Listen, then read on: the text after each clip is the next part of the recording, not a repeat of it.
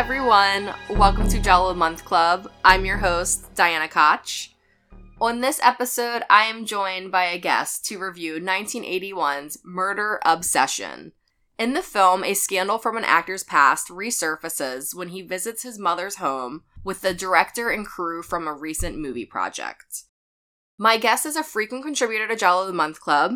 He's a musician, filmmaker, cat lover, fellow podcaster, Wade Brown. I'm back. You're back. You're snuggling a cat. I am back. All right, Michael Scott. Wade, what have you been watching since last time you were here in February? Fun anecdote. I've not watched The Office for like 3 years, but I can quote it. So I've been watching some really trash reality, but good movies at the same time. Okay. So for the trash reality, I've watched MILF Manor. Oh my gosh. I caught the Lisa first... Wilcox from Nightmare on Elm Street Part 4 and 5 is in it. What? Yes, her and her son. From the beginning? No, she comes in like halfway. Okay, I was about to say. One of them leave and a new batch come in. Got it. So I saw the very first episode, New Year's Eve weekend in Ocean City, Maryland, which is classic. like the peak place to watch trash television. I could not believe my eyes. And that's the only episode I ever saw was the very first one. All of the episodes. It's creepy and weird. I do not I will recommend it. It's so bad. But I will say, I hope there's not a second season. And I hope there's not a spin-off of the genders flipped. Because dads and daughters would probably be gross. I call it DILF Duplex. TLC. And then I started watching Dance Moms on Tubi. Such trash. It's like trash. And Christy's a dance teacher and student, so... She's a dance mom, essentially. Yeah. Though her cat is not in dance. We try, but it doesn't work. For movies, I don't know if I talked about Knock at the Cabin. I may have. It was A-okay fine. The one time M. Night doesn't do anything off the rails for the ending is when he should have. Yes. That reminds me, I bought the book when I saw that movie, and I read 10 pages of it and have not picked it back up since. Which I need to! It's a good book to read in a cabin. Okay. I did like a marathon of the Police Story movies. Okay. Well, the first 3, I didn't do Police Story 4. Mm-hmm. But Police Story 3 has Michelle Yeoh. Yes. So Michelle Yeoh and Jackie Chan in a kung fu comedy. A+, would recommend. It's on Criterion Channel. Loved it. But the 2 big movies I watched recently, John Wick 4. Hell yeah. Yes. Donnie Yen. Daddy Yen. Yen. He's really good blind, I realize. Yeah. It's his thing. And the most recent thing I watched was Evil Dead Rises. Mm-hmm. Evil Dead Rise. Evil Dead Rise, yes. Yeah. This is the theme of me messing up movie names. But Evil Dead Rise. What did you think about it? It was awesome. I loved it. There's some things I'm very like, what? Of like, the thing was built on top of a bank that also is a tomb. I was very like, I would love to be on a fly on the wall who wrote that. Because there's so many choices of like, why did you specifically write this character this way? Why does the one kid that's a DJ, why does he have Larry, Moe, and Curly on his freaking... I didn't even notice that. It's one above his bed. When he's DJing, you see like Moe and Curly. And I'm like, why would a kid that's like 20 have... Is he Larry? I don't know. But I thought it was awesome. Maybe it's something deeper than we're realizing. And there's a lot of people that are really like very snobby about it. It was awesome. God, I went into it. You had a good review. Yeah, so I went into it with very low expectations again, but I had to see it. I went to the Alamo Drafthouse in Crystal City, Virginia, which is just outside of Washington D.C. I love that theater. Well, first of all, I love the Alamo Drafthouse theaters, but of the D.C. locations, the Crystal City one is the best one. It was so fun. The theater was packed. It wasn't, I don't think it was sold out, but it was quite packed. There was a lot of squirming and yelling and eye covering, and that opening title sequence was so good. I love that opening title sequence, and I'm so glad that those first 10 minutes, actually, let's not get into it. It'll be a spoiler. Yeah. But I am glad that the movie is opening up to the possibility of having an Evil Dead film every few years. They did a thing in the movie. It's near the end. I'm not going to spoil what it is. But they do something different with the Evil Dead lore of, like, it's real Cronenberg, real society. I've never seen an Evil Dead movie, but it's like, it's perfect for this. Yeah. And it has all the homages. It has a shotgun, has a chainsaw. It's got the quick neck kind of like camera work. We were just talking about video games right before we started recording, and all of the shots, the people shots out into the hallway from the apartment, they all remind me of a video game. Like, this would be a good pivot to a video game. Like maybe it's a DLC for the Evil Dead video game. Yeah. The one they did a couple years ago, I think. Yeah, in the pre-show, they had the commercial for the Evil Dead video game, and it had Bruce Campbell in it. What's sad? I saw something. A friend of mine on Instagram posted it. They saw at Benji's Drive-In, Evil Dead Rise and the original Evil Dead, and I'm like, that would have been great at a drive-in. Benji's typically does not have horror films, but I've noticed within the past year or so, maybe it's under different management. I'll have to look into it, but they've been doing cool double features and like hard R movies. They should also show a trailer for Talk to Me. The new A24 horror movie? I thought it was going to be a monkey paw movie. Well, it isn't. Well, it has a hand. Yeah, I thought it was going to be a monkey paw thing. That's not a monkey paw. That was a hand. No. It was a human hand, not a monkey paw. Then they showed... that's all the movies I watched. Well, aside from, I know you're probably going to talk about Joe Bob. So. Oh, yeah. Last Drive-In with Joe Bob Briggs. Yeah. Of course I am. I put that on my notes, but I didn't want to mention it because I know you would. So, season 5 kicked off nearly a week ago with Zombie and the Beyond. Fulci night. Fulci night, which was great. I wasn't sure if it was going to be an Argento night or a Fulci night, just based on the hints. I'm never very good at picking out which movies they are ahead of time. I'm never good at it. And it's fine, because I like to be surprised, and I just enjoy myself. And Joe Bob was having such a miserable time with the talk show. He hated it. It wasn't last drive-in. It was late drive-in. Joe Bob didn't like that format. But it was funny. It was amazing. Yeah. I loved, I fell asleep, but I did catch up on David, I can't say his last name. Mulchin. Yeah. I loved how he was the animal wrangler. Mm-hmm. Like, Sophie. Sophie the snake. You had to have someone to do it. And Peaches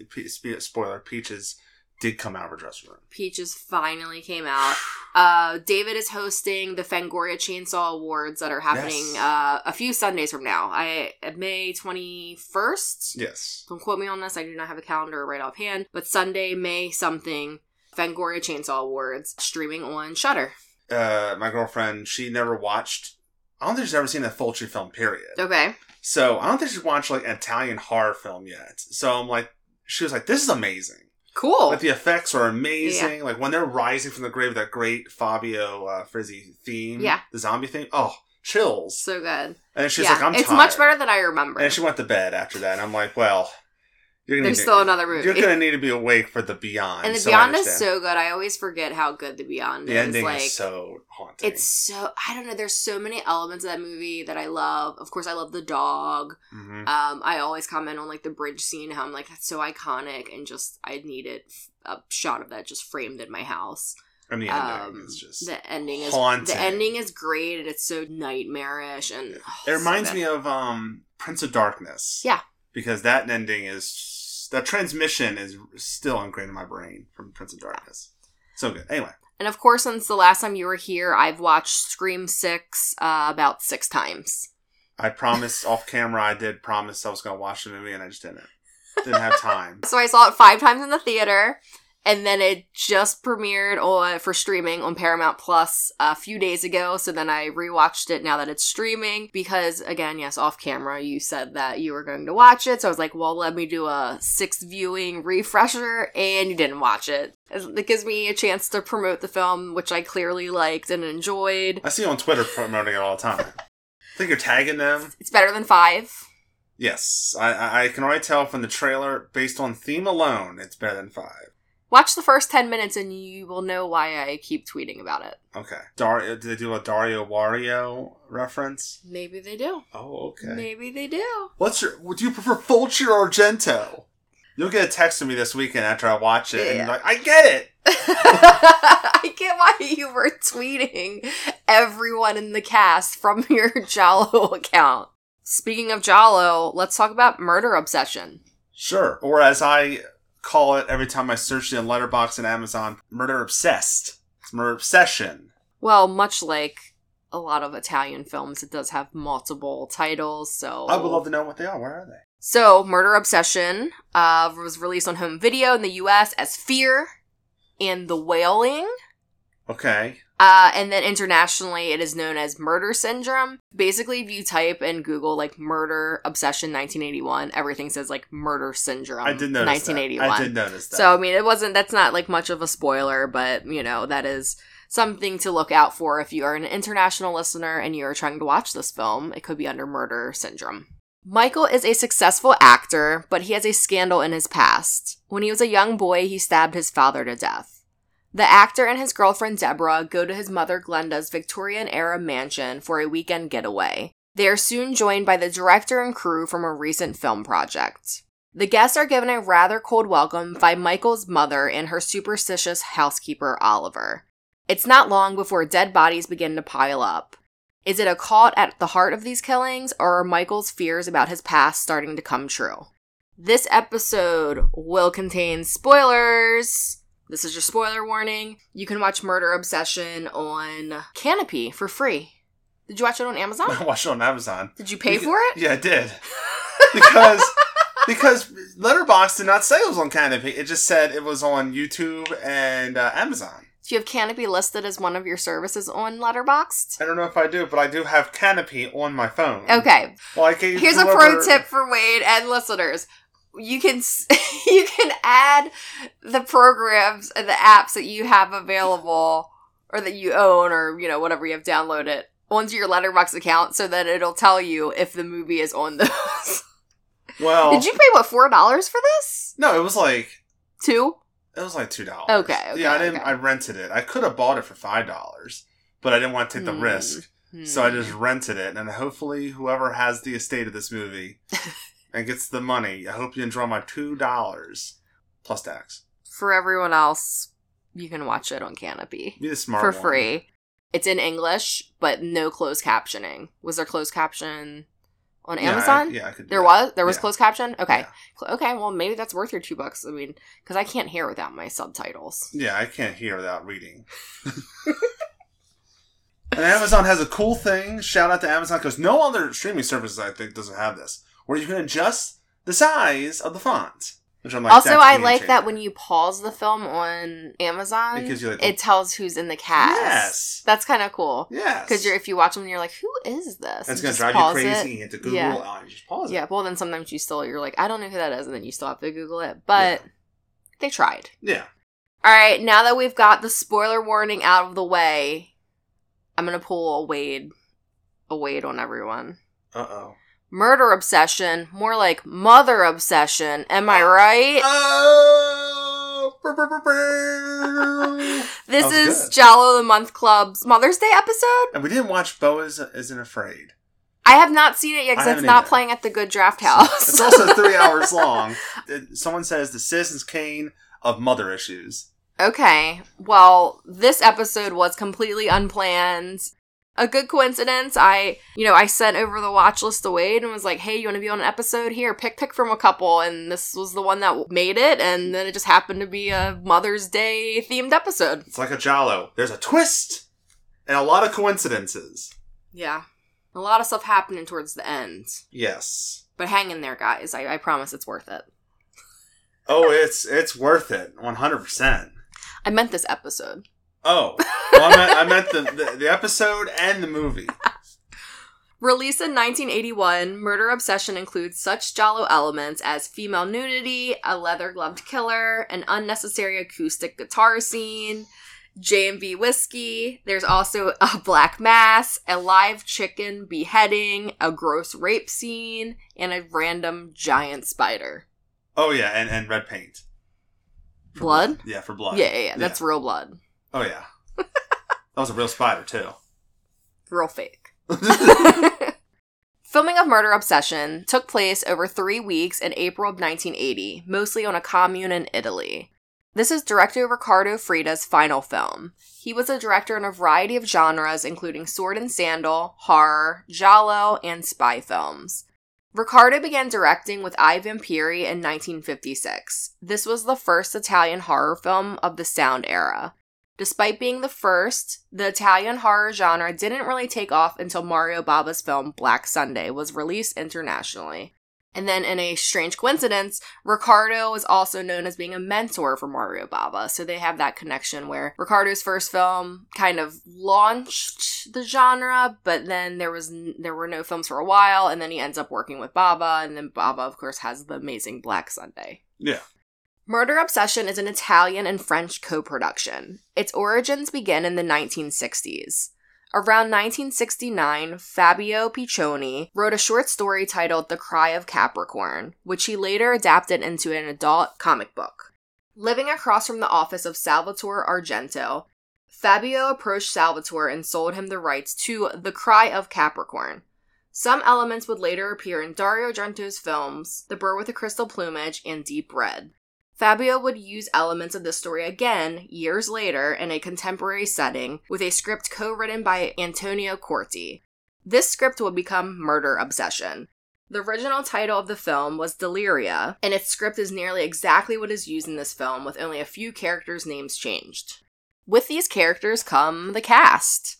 We have Stefano Patrizzi as Michael Stanford. Though there really isn't a central protagonist, and there's a lot of stuff going on plot-wise, Murder Obsession's main character would be the actor Michael, supported by his girlfriend and the rest of the film crew. Or as I call him, Derek Foreman. He's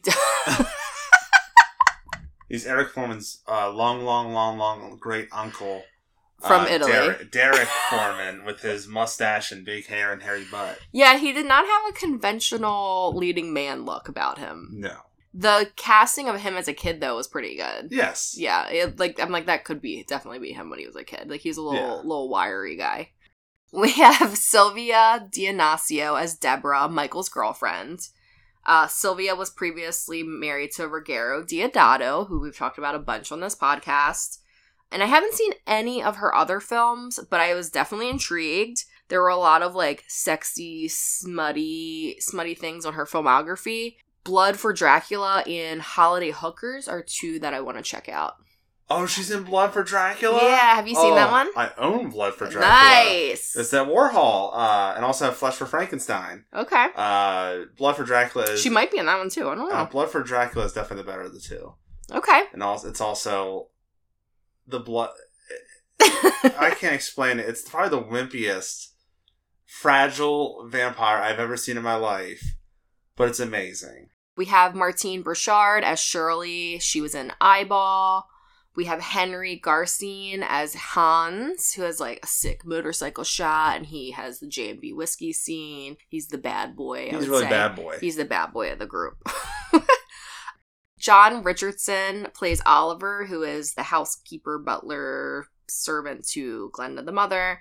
He was in Black Sunday, Torso, The Church. It's been in really cool films. We have Laura Gemzier as Burrell. She was in a ton of exploitation films, like the Emmanuel series. Oh, but, she's the one that's in nudie stuff? Oh, yeah. Wow, I'm shocked. Yeah. It's not like she got nude twice in this film. Yes, like completely full frontal. yeah, I'm shocked. I am shocked, but not angry at it. Yes. Last but not least, we have Mother Dearest Glenda, played by Anita Strindberg. Featured in a ton of giallo, including Your Vice is a Locked Room and Only I Have the Key, and Puzzle, which I've previously reviewed on this podcast. She gives a great performance as a woman twice her actual age. She's actually closer to the age of all of the other characters in the film. She didn't look that old. Murder Obsession begins with a fairly typical giallo set piece, in which a killer attacks a beautiful, naked woman and murders her on screen. Except this scene is actually from a film set. Yeah. This is a movie within a movie, and once that scene has been shot, we meet our leading man, Michael Stanford. Michael is starting to feel the pressure from his job, along with his traumatic past, as he almost kills his co-star in that opening scene. Michael decides he needs a vacation. Yes, he does. So he sets off with his girlfriend Deborah to his childhood home. He hasn't been home in years because he murdered his father in the house when he was a kid. This event has left his mother, Glenda, mentally disturbed over the years. She's quiet, but dressed to the nines in flowy gowns as she parades around the massive estate. Things seem to be going well at first, despite some jealousy from the mother and some bizarre incestuous overtones on the part of Michael. But then members of the movie crew show up to check out possible film locations on the property. From here, things start to get weird, as one of the female characters starts to have nightmares about a cult. Michael decides to confess to his friends that he murdered his father during a psychotic episode when he was a child. As a result, Michael is immediately suspected as the culprit when his friends start getting killed. With a runtime of 92 minutes, we have 6 kills total, with most of them not taking place until the third act, and also happening off-camera. We have the stabbing of Michael's father from a few different points of view, sexy brunette gutted with a hunting knife, an axe to the head, and a decapitation with a chainsaw. Sudden axe to the head, and then immediately followed sudden chainsaw in the dark room. Yeah, it's a movie that really builds up to the kills, and boy, do they kill people. Yeah, they're good. What was your favorite one? The chainsaw. Yeah, same. I like the chainsaw a lot because you actually see it. It also adds like a nice little jump there. Oh. I was kind of like low energy. And then that picked me up. Oh, and it's perfect because it's right at that climax area. I also like the drowning. She wasn't like killed in the the tub. Yeah. Not successful. But that was a cool atmosphere. Oh, yeah, for sure. And it definitely. I mean, that happened earlier in the film where it's like, oh gosh, they're really doing it. And the stabbing was pretty cool in a very Rashomon style of like the perspectives. Yeah, there were a lot of red herrings, a lot of unique kills in this one, which I really liked. A little all over the place as far as and it's clear that I feel like it was a low budget film because the effects were low budget, but those low budget effects have a charm to them. It's very in the middle of the road for me. I found myself kind of like trailing off. It has such a low energy, and then it spends like a good 15 minutes of the movie on a dream sequence. The dream sequence is excellent and probably one of my favorite things because the spider. I was not expecting the giant spider, fake spider, but then it led into like the occult and satanic stuff. And like, what? I think on either Canopy or Letterboxd, like the main picture is the her getting spooked by the spider. So it's like that alone is giving such different vibes than like what the first hour of the movie is. Yes. The first 30 minutes is like whatever. It's not breaking any molds. It's very fine. But the dream sequence was like, what is going on? And like, they spent 10, 15 minutes on just a dream sequence. And that's where it got me interested. That's just like just nuts and bolts kind of person. Like, why would you I'm interested now. And then everything starts snowballing. Yeah. And stuff like that. And I kept making fun of Derek Foreman a lot. And also, I forget his name. He looks like Edward James Olmos. Hans? Hans, yeah, that's okay. Hans. He looks like I was calling him Edward James Olmos the entire time because it was like dressed like he was about to teach these kids algebra or something. Yeah. Once there was a dream sequence in the spider and like all of like the fun kind of stuff and like the set pieces, like it really had me interested. The first hour of this is a complete slog and the ending is a total downer. Not on board with this one at first, but the ending brought me back around even though it is a bummer. It felt like there was two directors. One was doing the boring stuff, and then they handed the baton for the last half of the film, and that person ran with it and ran to the toy store and ran to Party City for a spider. You know. Yeah, I completely agree. I think the film is like part giallo, part slasher, and then it has an unusual style referencing classical art and music with imagery and a soundtrack by Claudio Simonetti. Then in the third act of the film, it's revealed that Michael's mother, Glenda, is indeed crazed, and she was the one that killed his father all those years ago. Glenda then tries to kill Michael and is found by the girlfriend Deborah in the black magic basement from Deborah's dreams, cradling Michael's nearly lifeless body. Very, Mary holding Jesus' body after the crucifixion kind of art.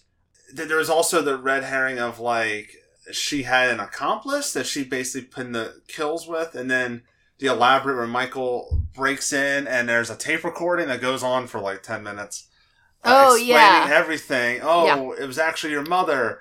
And also, Oliver was clairvoyant? Yeah. Right? Psychic? Yeah. I also loved, this part was like, this character's Michael's the dumbest person in the world. Basically, he listens to that whole thing. That whole audio recording, that whole vinyl record. And then he has to look at the pictures of the paparazzi in the woods of him with her killing Beryl. Mm-hmm. Beryl? What was it? Mm-hmm. And I'm thinking to myself, you didn't figure it out yet? No. The tape recorder just told you. You have to look at the pictures for more proof. Like, you moron. There's no brain in that giant head of yours. They needed to pad out that runtime. Yeah. Yes, that's what they needed to do. Yeah. And you just brought up such a good point and something that really stuck out to me. Near the end, when Michael is dying in his mother's arms, the image is almost identical to the famous sculpture Pietà by Michelangelo. This work of art depicts the body of Jesus on the lap of his mother Mary. Pietà means pity or compassion and represents Mary contemplating the dead body of her son. This religious-themed sculpture is designed to evoke sorrow within the viewer as it portrays a mother that has lost her child despite it being a divine sacrifice. Which they just shoehorned in this movie. The statue shows the Virgin Mary with Jesus after he has been taken down from the cross. This subject matter would have been known to many Italians as one of the key events from the devotional prayer, The Seven Sorrows of Mary. Mary endured what must have been the 3 longest and worst days of her life right after the event depicted. It's interesting that this is also a Mother's Day episode, but we're recording this like a couple weeks after Easter, when Jesus died. So it's just a post-Easter, pre-Mother's Day episode. Lots of festivities. Did God put this on my watch list? A lot of festivities right here. Mary was sustained not just by the deep memories of joy she gained from being a parent, but also by her faith and belief in her son's words about Easter and resurrection. Life was changed, but it did not end it. Maybe that is why Mary can seem both devastated and serene as part of the sculpture. At the time, people criticized Mary's youthful appearance, believing she looked too young to be the mother of a 33-year-old man. Michelangelo's particular beliefs may account for this artistic choice. He thought that virtuous women did not age, and this is why Mary is portrayed as youthful. For me, this is an important tie-in with Murder Obsession, as Anita Strindberg was only 43, playing the mother of a 31-year-old man. Yeah. She's definitely a MILF. She might be on... They should be on MILF Manor! Ew! This episode's really tying in things I don't... I'm not like... I'll just stop. Though most of the choices in this film don't seem to make much sense, I do love the connection between this Italian and French co-production and the origins of Michelangelo's sculpture. In 1495, a French Roman Catholic cardinal was given the task of enlisting support for the marriage of a king and an heiress to the Kingdom of Naples.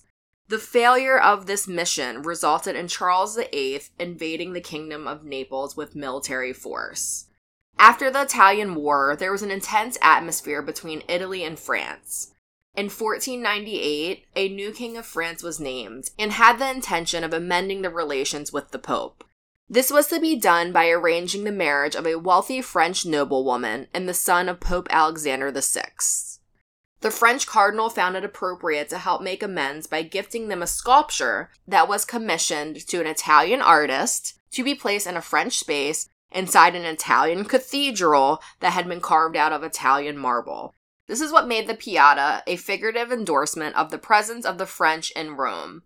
The statue is aesthetically harmonious, and the tranquil tone of it corresponded well with the political and religious communication between the two nations. In addition to the classical closing shot with the likeness to Michelangelo's famous sculpture, the closing credits of the film appear on a still photograph of the black magic book used for the Black Mass. I thought this wrapped up the film in a really fun yet dark way, but like most Jolly, I wish that those aspects were woven throughout the entire film and not just tacked into the last 20-30 minutes. Throw it in at your face. Like, oh, okay. Satanism. Look at this framing of this shot. Has religious undertones, and this. Well, maybe I don't know. There feels like a totally different movie once you're done watching it. I don't know. I guess maybe you have that massive like Victorian era mansion. Like you could have threw like some religious nods throughout like there. Hints, yeah. Recurring themes in horror films include parents and children, sex and blood, secrets from the past, loss, repetition, trauma, and death. Murder Obsession includes all of these themes. There's also that creepy-crawly sense of an Oedipus complex running throughout this film. The Oedipus complex is a Freudian term that was named after a man that unknowingly killed his father and slept with his mother.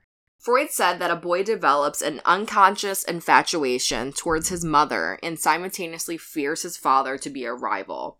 In Murder Obsession, Michael is practically Oedipus personified, as during his childhood he murders his father in a fit of confused, prepubescent, pre-sexual rage. This rage follows him through his adult years, which is clearly seen in the film. It not only plays upon the established norms of the Oedipus complex, but explores the perversion of innocence found in childhood trauma. Even years after murdering his father and receiving treatment, there's clearly something weird going on between adult Michael and his mother. Over the course of Murder Obsession, this repressed feeling in the unconscious resurfaces as Glenda openly blames her son for her husband's death, indicating an unspoken barrier between the two and mirroring what is suggested to be the Oedipus complex. Despite the father being dead and not present physically, he is still a driving factor in Michael's metaphorical separation from his mother. Only with this film, the tables have turned. Glenda is the true killer, a selfish person who blamed her son for her own wrongdoing. It's a great twist, but Murder Obsession puzzles the viewer with hallucinations, red herrings, and a downbeat ending. It plays with the limitations of the horror genre and with a nonsensical Italian flair. That's the blurb. That should be like, they do a trailer for this movie, like, Arrow's like, we're going to re-release this film. They should have Child of the Month Club and just have that blurb. When I was preparing my notes for this, I got really excited about the film, and I liked doing the research on it more than when I was actually watching the movie. I like not spending the $2. Well, I didn't spend the $2. That's so sorry, maybe it was that's worth why. the $2. It was only $2. Who cares? Yeah, I was just like, God, it ends with that shot, then Michelangelo's shot, and Jesus and Mary, and then it has the Black Mass closing credits over the Black Mass. I'm like, God, this is such cool stuff. And then when I kind of looked into it deeper, I'm like, this really felt like it had a lot to say towards the end. It would have been a great short film. For this episode's Flavor of the Month, I wanted to explore mother obsession and obsessive mothers.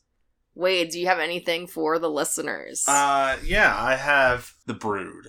Nice. David Cronenberg's Brood, very motherhood, in a very messed up tone. The Brood is, if you want to watch it, it's streaming on HBO Max or soon to be Max. Boo. And Criterion Channel. So you can watch it there, or so you can rent it on Amazon or Apple if you wanted to. First one, watching this movie, I was like, oh, this is totally a deep red Profondo Rosso rip. And also, I guess my Flavor of the Month picks are filled with spoilers, so I guess I should say that again. There's some spoilers in my Flavor of the Month picks, considering the mother obsession and obsessive mothers theme. Yeah, Deep Red, it's streaming on Shudder, Vudu, and Canopy. Obviously love that one. Charles Theater here in Baltimore was just playing a repertory screening of it. Oh, I've been there in forever. Tapa's still there? Tapa's is still there. Okay. They actually remodeled inside and it's much better. And it's a lot more room. They still got the cheese? They still have the cheese. Yes. I gotta go to Charles Theater soon. The cheese! Yeah, so Deep Red, that's my first Flavor of the Month. Now I'm thinking about, I think I have 3 others. Okay.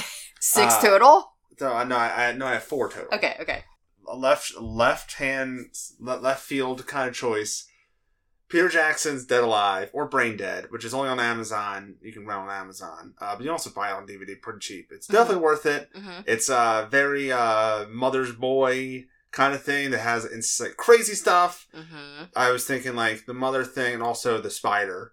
So I'm thinking, well, Dead Alive has all that charm of ridiculousness, and the mother at the end turns into a giant monster and tries to suck her son back into her body.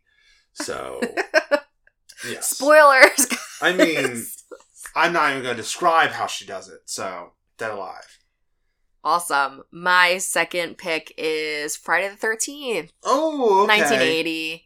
Obvious. That's the mother of all mothers. Friday the 13th, OG, streaming on Prime Video. Mine is a Tales from the Crypt episode.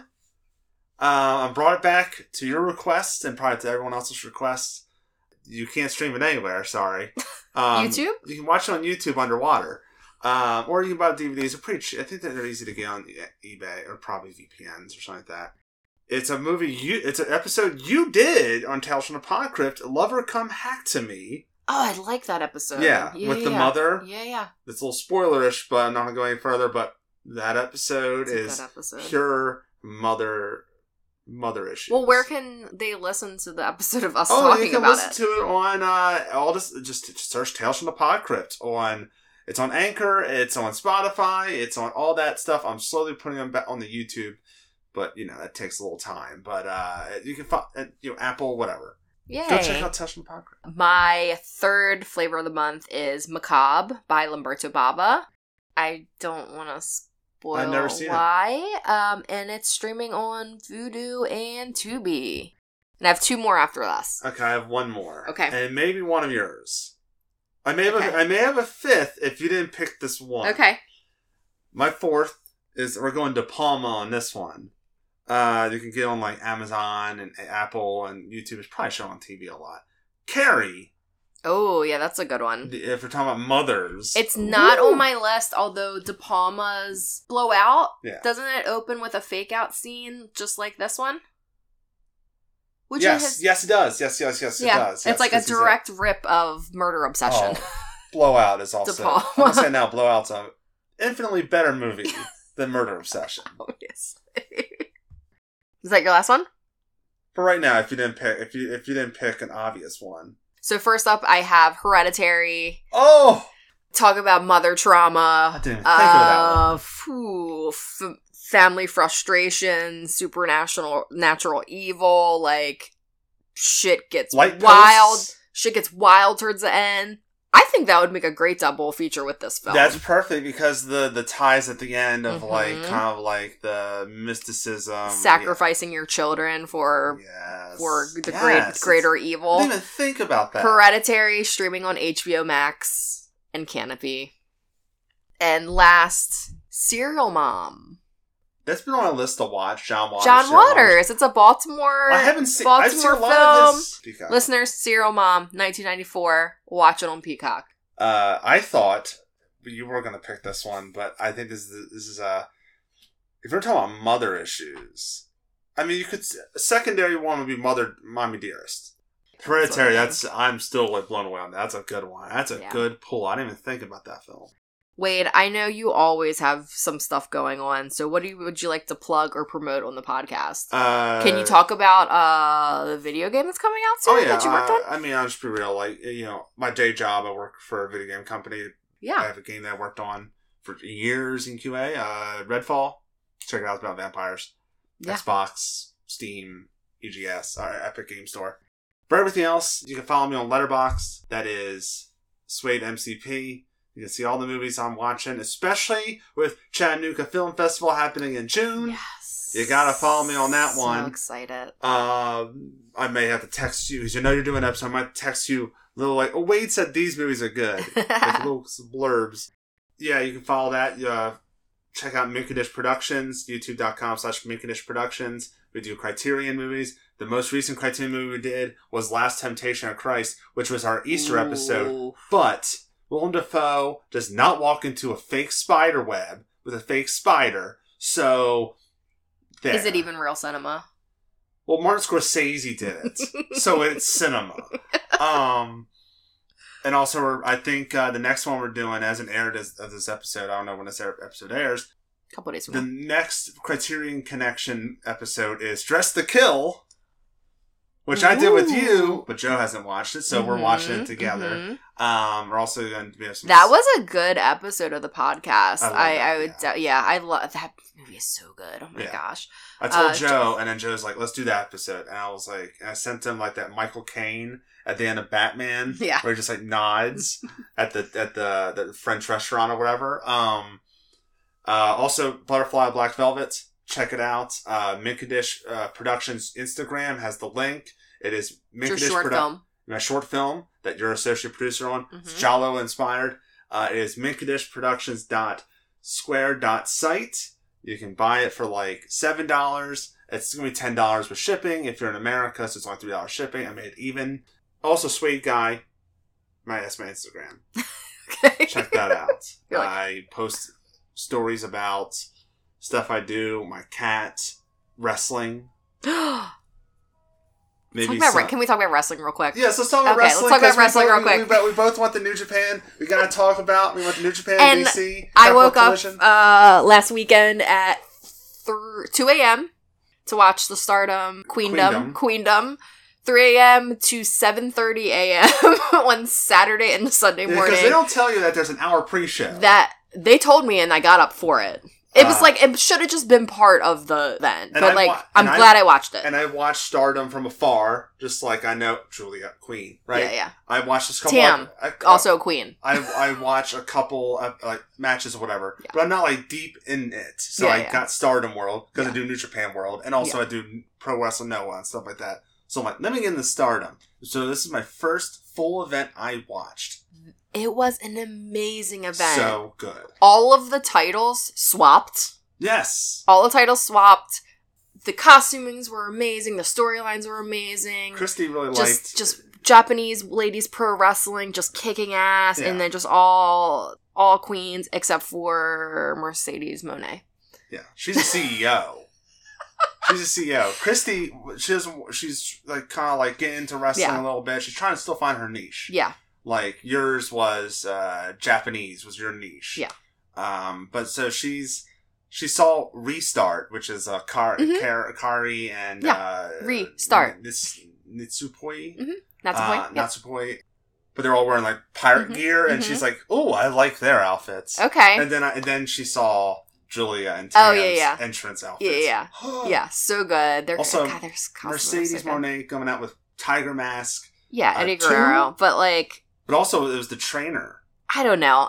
It's funny because her, like, closing press conference when she was like, I called my CPA and they said I'm still rich. Oh, that's bad. So, it was bad. It was bad. That was funny, and didn't like her through her entire couple month reign. But then that, like, closing press conference, I was like, that's funny. I was like, that was funny.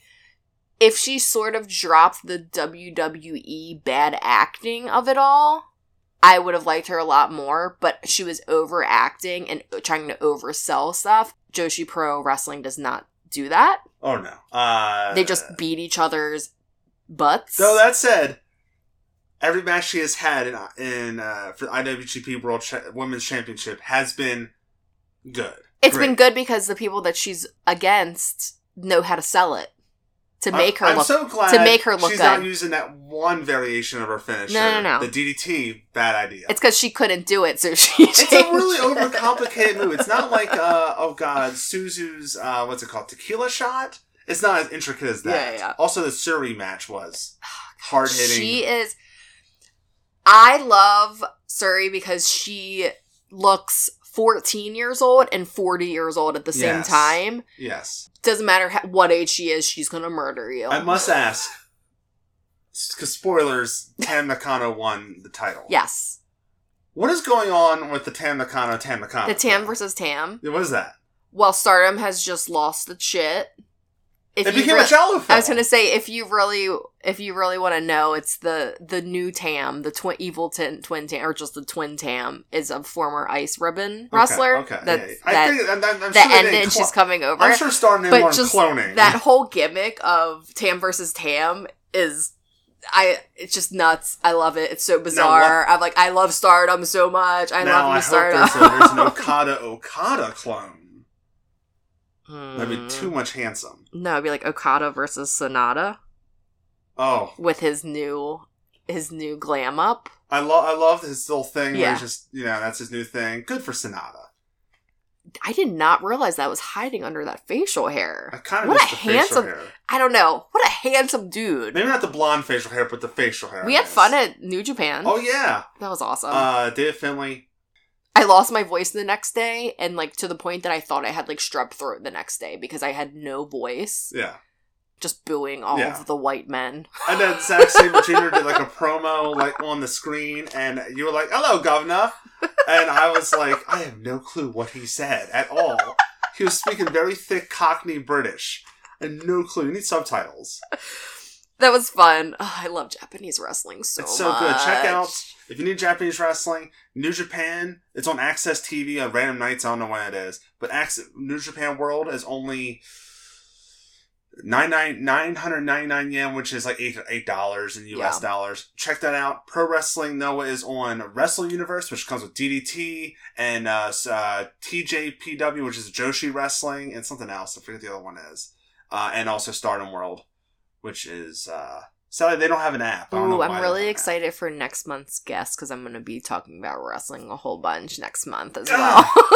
Well, I must ask. You have to ask what's his favorite wrestler of all time, what's his favorite entrance music of all time, and that's all. Well, I'm going to probably ask other things as well, but maybe we might talk about a Jalo, maybe. Yes. Also, I also, Great Muda had a great, check out Noah. Great Muda just retired on there, but they have great production quality. They shoot on 4K cameras with some of the cameras. I'm like, they're great quality for a company that's on the rise. Yeah, that Stardom event had really good quality. Usually there's only a few times where the camera work went a little wonky, and usually the music is like blowing out the speakers, but they had really good production value. The entrance looked really good. Before we close, Club Venus with Tekla. Yeah. They took her her metalcore music, and then they were doing their little cutesy Club Venus. I kind of want Tekla to be the leader of Club Venus right now. I kind of want her to leave Prima Del Mondo. She's so good. Yeah. She's so good. Let's talk about Jalo. I don't know. God, I just talk about wrestling forever, you know. Tam Nakano and Julia must-watch match. Watch it. Oh my gosh, the welts on their face. I thought Tam Nakano, her face was swollen. Yeah, she did she has an album, a music album, that she, like, promoted the next day. She had, like, a press day the next day. And I needed to get makeup tips from Tam because she had probably like foundation or concealer or whatever one, but you could hardly tell that she like got the shit beat out of her the night before. I legit think they hate each other. They do hate each other. That's what makes it so wonderful. Like, I feel like they hate each other so much. They hate each other so much. I'm like, they do. I feel like I hate them too. I don't know. No, it makes me not be able. I'm like, don't murder each other. Don't do it. Julia, Queen. Well, like the Micah and the Himeka match, like they're best friends. They're like married, and I'm like, don't hurt each other. Just hug each other. And just so you know, out. Audience, your partner is not Team Julia, but right here on this podcast, well, we're team full life. No, we're Team Julia and Tam hating each other. Yes, that's what we cheer equally for both of them. Like we have my partner Josh and I have Stardom shirts. We have a Julia shirt and a Tam shirt, and we take turns wearing both cute. of them. It was cute. What you're doing at the New Japan show was cute. We just love it so much. Back to Murder Obsession, which Murder Obsession. Jalo the Month Club is now on Letterboxd. You can follow the list titled Jalo the Month Club for every movie reviewed on the podcast, including Murder Obsession. You can also follow on Twitter and Instagram at Jalo Club for all the Jalo goodness you can handle. I'm trying to be better about tweeting from Jalo the Month Club's Twitter account. I don't tweet from it a lot. I've started using it on Joe Bob nights, so I think that's going to be a thing. Engage with some mutant fam. Logo design is by Vegan Patches on Instagram. You can find Vegan Patches' Etsy shop at Retirement Fund. Theme music is by Dream Division. You can find Dream Division's music on Instagram at Dream Division Music and on Bandcamp at dreamdivision.bandcamp.com. And you can follow myself, your host, Diana, on Twitter, Instagram, and Letterboxd at DianaNK. If you follow me on Letterboxd, you'll know which movie will be featured on the next episode because I log everything that I watch. If you see me and Wade watching the same movie, the same Jalo, that likely means Wade will be joining me on an episode. Or maybe I just said, this Jalo is really good. Watch it? Maybe? Yeah, maybe. Listeners, thank you for joining us on this trip to an Italian commune for some giant spooky spiders and black masses and little religious allegories. Hairy butts. Full frontal. Michael had a hairy butt, let's just say it. As always, I'm your host, Diana Koch. No way.